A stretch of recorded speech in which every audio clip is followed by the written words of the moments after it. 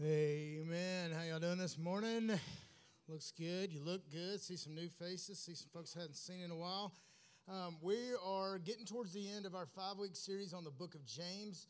James is believed to have been the earliest book written in the New Testament. James was the half-brother of Jesus and the pastor, elder leader of the church in Jerusalem.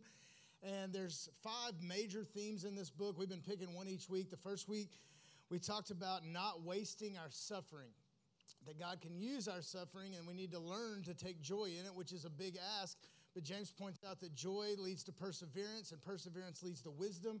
And wisdom teaches us not to put our faith in things that are temporary and that this life and pain itself is temporary and that we can turn to Jesus and allow Him to use our pain to build His kingdom. So that was week 1. Week 2, I made up a rhyme. I didn't mean for it to rhyme. It just worked out that way. We said if you don't do what you know you should, it won't do you any good. And James encourages us to be a doer of the word that we're reading. It's not enough just to know the Bible, just to hear the Bible. It's not enough to know what you're supposed to do. If you don't go do it, it doesn't matter. It's a faith of action, and that's what James talks about, and we hit that on week 2. Last week, James tells us to be quick to listen and slow to speak.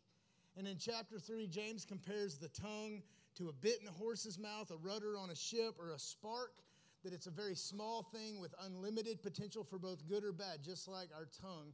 There's huge potential. And that our tongue cannot be tamed, it can only be guarded. And so that's where we've been the last 3 weeks. All those messages are on Spotify and iTunes if you want to go back and catch up. But this week, we're back in chapter 1 for our next major theme from the book of James. And I think you'll pick up on it pretty quick. It's all the word that is highlighted multiple times in this first verse. James 1, starting in verse 13, says, when tempted. No one should say, God is tempting me, for God cannot be tempted by evil, nor does He tempt anyone. But each person is tempted when they are dragged away by their own evil desires and enticed. Verse 15 says, then after desire has conceived, it gives birth to sin, and sin, when it is full grown, gives birth to death. Verse 16, James tells us, don't be deceived, my dear brothers and sisters. Every good and perfect gift is from above, coming down from the Father of heavenly lights, who does not change like the shifting shadows. So in just 5 verses, that's all it took James to do this, he gives us an incredible overview of this idea of temptation. Everybody in here is an expert on that one, right? You all know what temptation is. I'm not going to tell you much that you understand how it works. We're all experts on the topic. And my goal this morning, although it's a hard goal when you're talking about sin and temptation, my goal is to be encouraging this morning. Satan would love to kind of pull me out, right? He'd like to take me out. I feel like I got a big bullseye on my back. And he has in the past, he is currently, and I'm certain will continue in the future to try to take me out. But y'all have a bullseye on you too. The devil is real and active, and I'm convinced of that because you can't look at this world and tell me that evil doesn't exist. And at this point, there's some agendas being pushed worldwide, it's been within our nation, that are too big for one person or even a group of people. It's not a human coordinated effort. There is a force behind that is trying to drive humanity in the wrong direction. And I believe that Satan is studying you. I think he wants to know your weaknesses and your tendencies, and so he can have just the right time to tempt you with something that's going to get you. And I don't believe the Bible teaches that Satan can read our mind, but he doesn't really have to, right? He's been watching, human civilizations for thousands of years. He knows what gets us. We're all apt to kind of take the same bait if we're not careful. But since Satan is studying us, this morning we're going to study his game plan. And as we look at temptation, I want us to have our own game plan against it. And the first thing you need to understand, and I hope that there's some freedom here this morning from this, is that temptation is inevitable. James tells us right off the bat, when tempted. It's a certainty. It's not if. It's not if it's going to happen. It's going to happen. We're all going to be tempted. And you need to know, and maybe nobody's ever told you this, that temptation in and of itself is not a sin. The thing is, I know I often feel guilty or shameful about something that in the moment is tempting, something that sounds good that I know isn't, and I feel guilty about the fact that in a moment that looked like something I might want, even though I know it's not something I need. I think a lot of you are struggling with temptation to the point where it's kind of causing you to doubt your relationship with Jesus. It's causing you to doubt your salvation. And I think you're looking at it all wrong. I think you need to look at your struggle with temptation and sin as proof of your salvation. Because without God, you wouldn't be struggling at all, right? You'd just be jumping headlong right on into it. And so the fact that you are now wrestling with something in your life that used to completely take you out every time it shows up, I believe you should take that as a sign that God is doing something great in your life. And if you don't understand the concept of struggling well, that's a big one. And you need to recognize if you're doing that. Struggling well is just the ability to fight and win against temptation. And you might have to fight the same fight tomorrow, and you might not win every time, but you're willing to keep getting back up and keep fighting, and that is a sign that God is doing a work in your life. And on the other side of that, if you haven't had a head-on collision with the devil in a while, it might be because you're heading in the same direction. If you're not dodging arrows, it's because you might not be in the fight. But temptation is not a sin, right, in and of itself. Jesus was tempted, and he was sinless. Hebrews 4:15 tells us all about it. He says, we do not have a high priest, that's Jesus, who is unable to empathize with our weaknesses, but we have one who has been tempted in every way, just as we are, yet he did not sin. So Jesus faced every temptation. You may or may not have heard this story. It's in Luke 4 when Jesus is tempted in the wilderness by the devil after a 40-day fast. So he's at his weakness. He's at his weakest and at his hungriest, and the devil comes to him and says, I know you're real hungry, and that's not a sin, right? That's not a sin.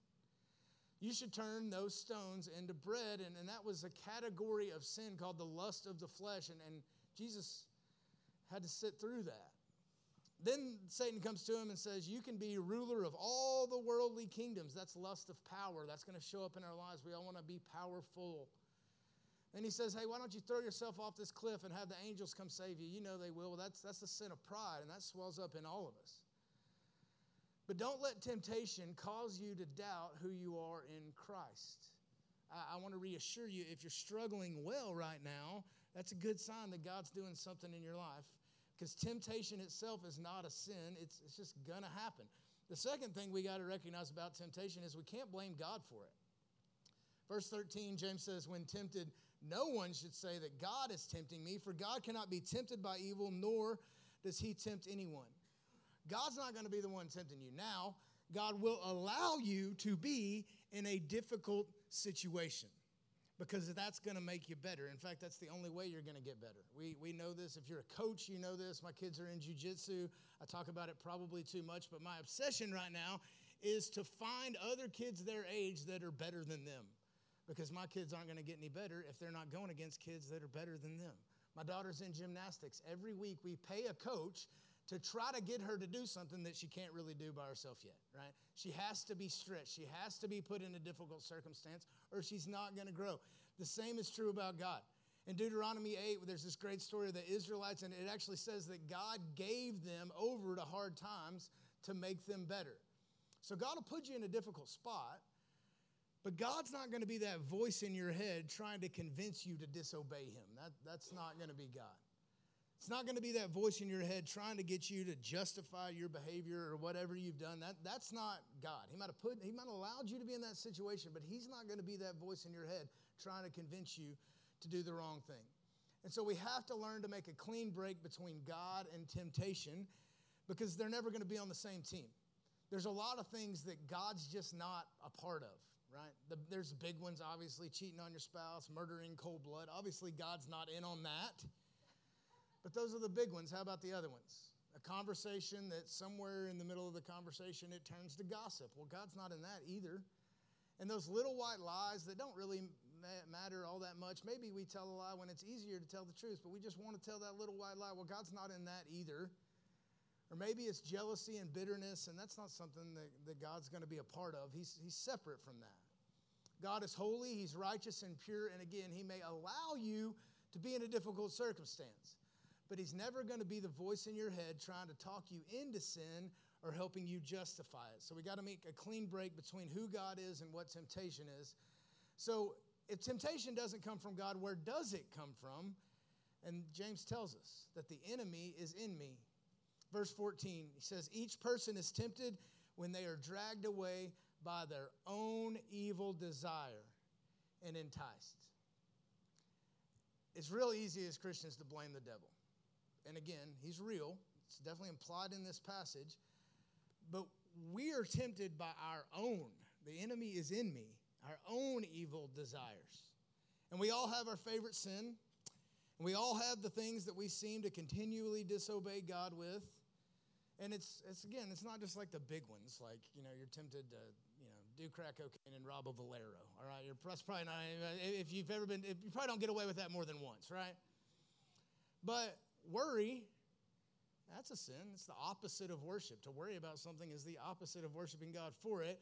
And the Bible tells us that we have a proclivity, a tendency to go back to certain sin over and over, but that's a little bit different for all of us. And the language that James uses is dragged away and enticed, and those are hunting and fishing terms. That's why I have some duck decoys on the stage today.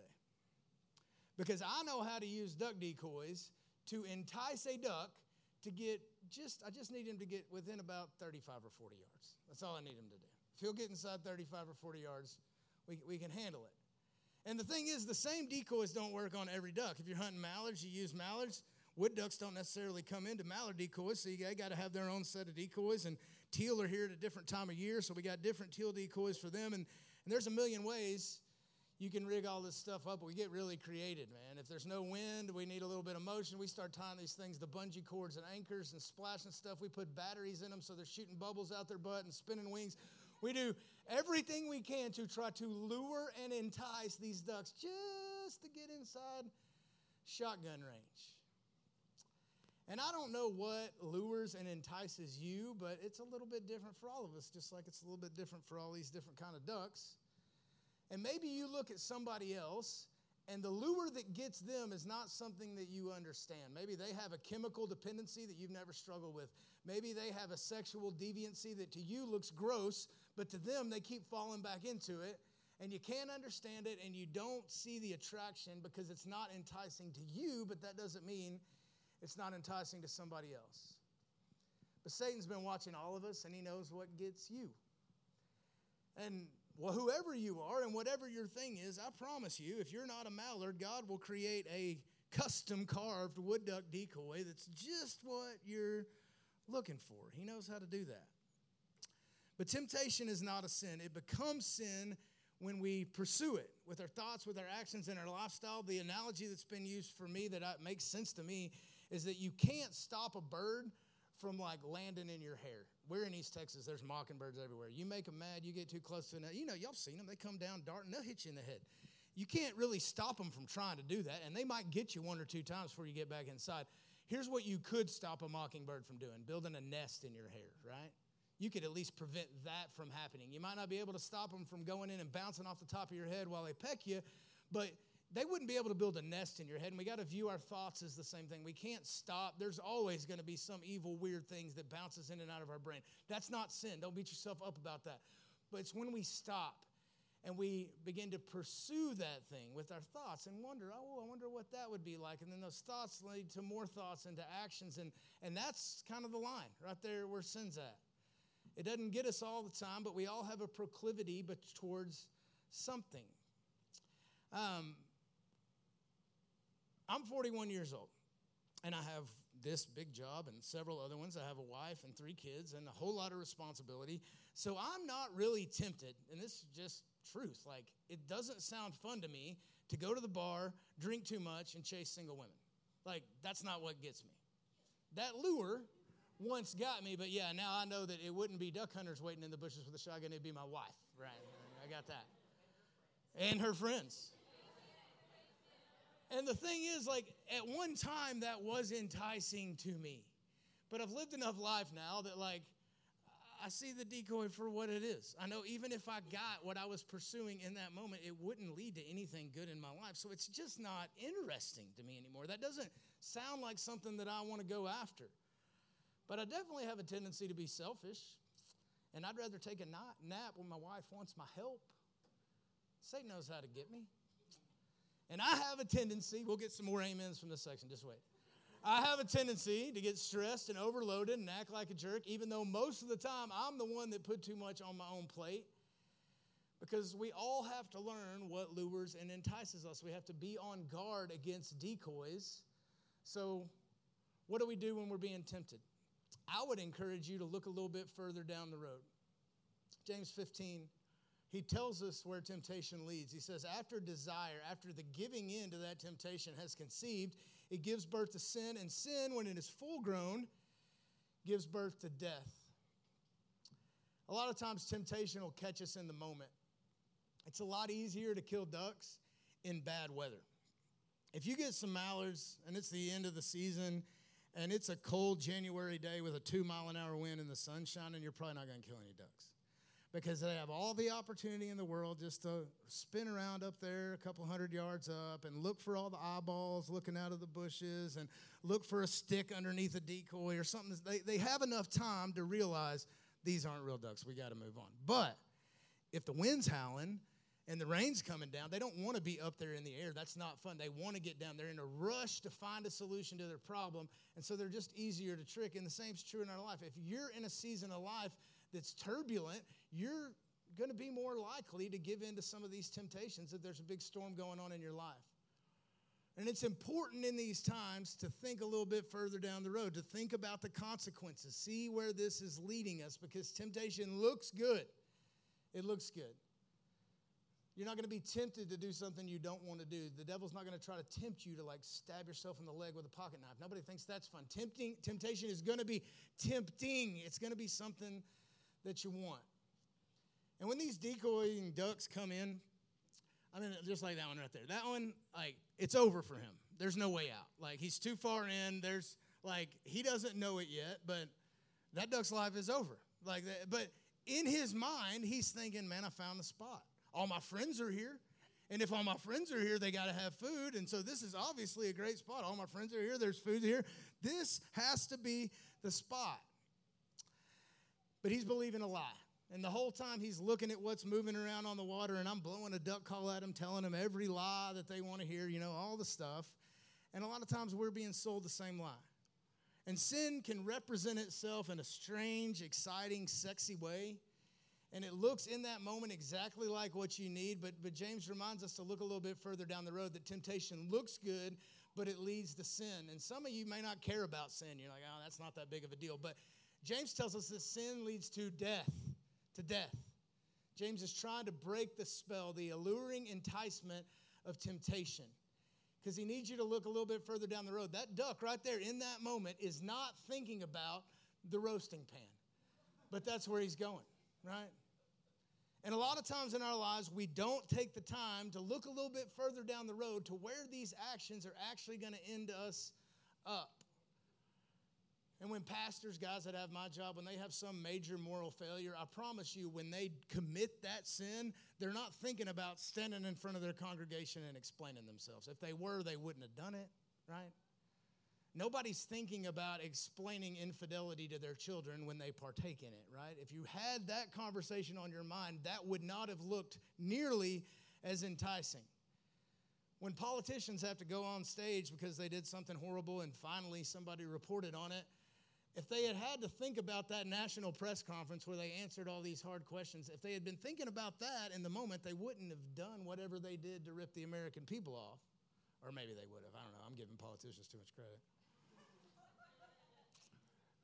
We got to think through this temptation thing. Temptation never leads to a long-term solution. It leads to death. So we need to look down the road and see where temptation leads. But also, we can't just look at the bad things. We got to focus on the right things. Verse 16, James tells us, don't be deceived. Don't give in to temptation, my dear brothers and sisters. Every good and perfect gift is from above, coming down from the Father of heavenly lights, who does not change like shifting shadows. You know the easiest way for ducks to stay alive on their little North American journey every year? By finding other real birds. Because these decoys look good, right? They got the color schemes right. They got the feather detail. These decoys, they make them look this good really to sell them. I don't think ducks care as much as hunters do. They're just trying to sell new decoys. So they look really, really good. They look really, really good. And the same is true in our life. We see things that look real, but they're not. They're just not real. And did you know it's illegal to use live real decoys for duck hunting? You know why it's illegal? Because it would work so good. If you tied 3 live mallard hens to a cinder block out there in front of your blind, like they would be coming. Like it wouldn't even be fair because it's the real thing. Satan doesn't have the real thing to offer. He doesn't have the real thing to offer. He just has decoys. He just has temptation. He doesn't have the real thing. And so we got to start looking for the real thing. It's a big deal. We see this all the way back in Genesis 3. Satan didn't look at Eve and say, hey, this fruit looks really good, huh? It's tasty and juicy. No, he said, hey, did God really limit you on what you could do? He starts questioning God's motives. And then Eve ate the fruit and the whole problem started. And our problem with temptation is that we don't think or we forget that God is a good God and that he offers the real thing. And we see things in the Bible that it calls sin, and that can be anything, and he tells us to avoid it or to wait for it. And it's our human tendency to think, man, God's just a holy buzzkill, right? He's just trying to hold out on me. I don't want to wait. So we end up doing things our way instead of God's way. And James wants to remind us that he is our Father, and he's not holding out on you.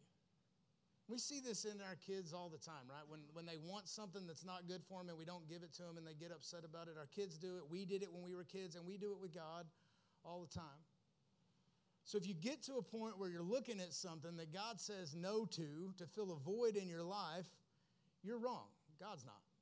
You are being lured in and enticed, not realizing that it leads to death. Because if it was really good, it would come from God. And we spend a lot of time chasing the wrong things when God has something a lot better. C.S. Lewis equates this for settle into making mud pies in the slum instead of going to the beach. He says, it would seem that our Lord finds our desires not too strong, but too weak. We as humans are half-hearted creatures fooling about with drink and sex and ambition when infinite joy is offered us. Like an ignorant child who wants to go on making mud pies in a slum because he cannot imagine what is meant by the offer of a holiday at the sea, we are far too easily pleased. We settle for less than God's best. And James tells us that every good and perfect gift is from God. Temptation's not from God. Sin's not from God. So we don't need to waste our life on things that God doesn't want for us. We don't want to also focus on the things we're missing out. We want to focus on what God has given us, the real thing. It's not a decoy. It's the real thing. And he wants to have a relationship with us. I saw this pretty perfectly illustrated on Friday night because Parker Black, who's my cousin, so that makes this kid Harris also my cousin. I don't know the whole numbering system on cousins. He's second, third, something. But Harris, you see him most Sundays out in the lobby. He's about this tall, and he has the ball handling skills of most, like, pretty good 12U basketball players. Like, he can dribble, he can shoot, he's got hook shots, behind the back stuff. Pretty impressive for a little bitty dude. And he loves any kind of ball, soccer ball, volleyball, basketball, whatever. If it's a ball, Harris wants to play with it. And Friday, I was getting set up for Ethan's going away party. He was leaving for the Navy, and there were some guys coming out, and I knew Harris was coming. And as I was getting ready, I set up a volleyball net and cornhole and a bunch of stuff for the kids to play with. And the whole time I was kind of throwing all these footballs and volleyballs and dodgeballs and stuff out in the yard, I was thinking, man, Harris is going to have a heyday today, man. He's got all the balls in the world to choose from, right? There's like 20 of them sitting out there. There's a whole basket full of balls. He's going to have all he wants. You know what? I never saw Harris all night play with any of those balls. You know why? Because Harris came with his dad. And his dad gave him his very own ball. Harris showed up with this little white and orange soccer ball. And it was just a little mini kid-sized soccer ball. And Harris was obsessed with that little white and orange soccer ball. And he looked at all the other balls in my kids' dodgeball that they left out in the sun and stepped on, so it has like a bulge coming out the side, and the football with the laces coming out because they've thrown it into the concrete too many times. He looked at all those and he was like, no, I'm not playing with any of those. My dad gave me my ball. It's for me. It's my favorite color. It's the exact right size for my little hands to hold and dribble and throw to my dad. So I'm not interested in any of these other temptations and distractions. I've got what my dad gave me, and it's the best ball here. So you can keep the rest of them. Man, I wish I could look at temptation like that. We all have to come to the realization that God loves us. He wants what's best for us, and the things that he has given us are specifically for us, not necessarily anybody else. They're for us. And if we see what he's given us, it's so much better than any other temptation and struggle and decoy that's trying to lure and entice us into something that's just going to lead to our death. We need to have that kind of joy, that kind of contentment in the things that God has given us. And even more than that, we need to realize that God, it's not the things God has given us that it's great. It's that God has given us himself, that we get to have a relationship with him. So James talks about temptation. It's inevitable. We can't blame God for it. He doesn't send it. That the enemy is actually in you, and that Satan can use a custom, tailor-made decoy to try to lure and entice you in, but we got to look a little bit further down the road. That stuff leads to death, and we need to focus on the right things that God has given us that are perfect and good because he's a good father. We got to fight it. We got to know ourselves. We have to be disciplined. We have to know the things that get us and step out of the way when we see them coming. We need to run from temptation, but not just that. We need to run to a good God. But some of y'all this morning might be thinking, you know what? I am too far in. I'm just like that duck you showed earlier hovering over those decoys that was fixing to catch some steel number 2s and didn't even know it, right? Temptation has led to sin, and sin has led to death in my life. And there's some of y'all in this room that might feel dead, but there's good news there too, and that good news is Jesus. And the gospel of Jesus is not that he wants to turn bad men into good men. He wants to take dead men and make them alive men. He doesn't want to move us from good to bad. He wants to move us from dead to alive. And he did that by taking death upon himself on the cross. And then he rose 3 days later to beat it. And our salvation is found through him. That God wants a relationship with you, with the Father, a good Father who gives good and perfect gifts, not these decoys that Satan tries to throw out to tempt us into something that's only going to lead to our own death. Let me pray for us. Lord, I thank you for this passage in James that's just so clear. I mean, just 5 verses. It just spells out the progression. It shows the law for what it is, that if it's good, it's from you. And if it's not from you, it's going to lead us somewhere that we don't want to be, eventually our own death, Lord. And we thank you that you defeated that you sent your son Jesus to pay the penalty for death, that he died and rose 3 days later, and that through him we get to have a relationship with you. And we need to be content in that. We need to find joy in our relationship with you and the things that you have given us, because everything else pales in comparison to that. And we thank you for it. We ask all this in Jesus' name. Amen.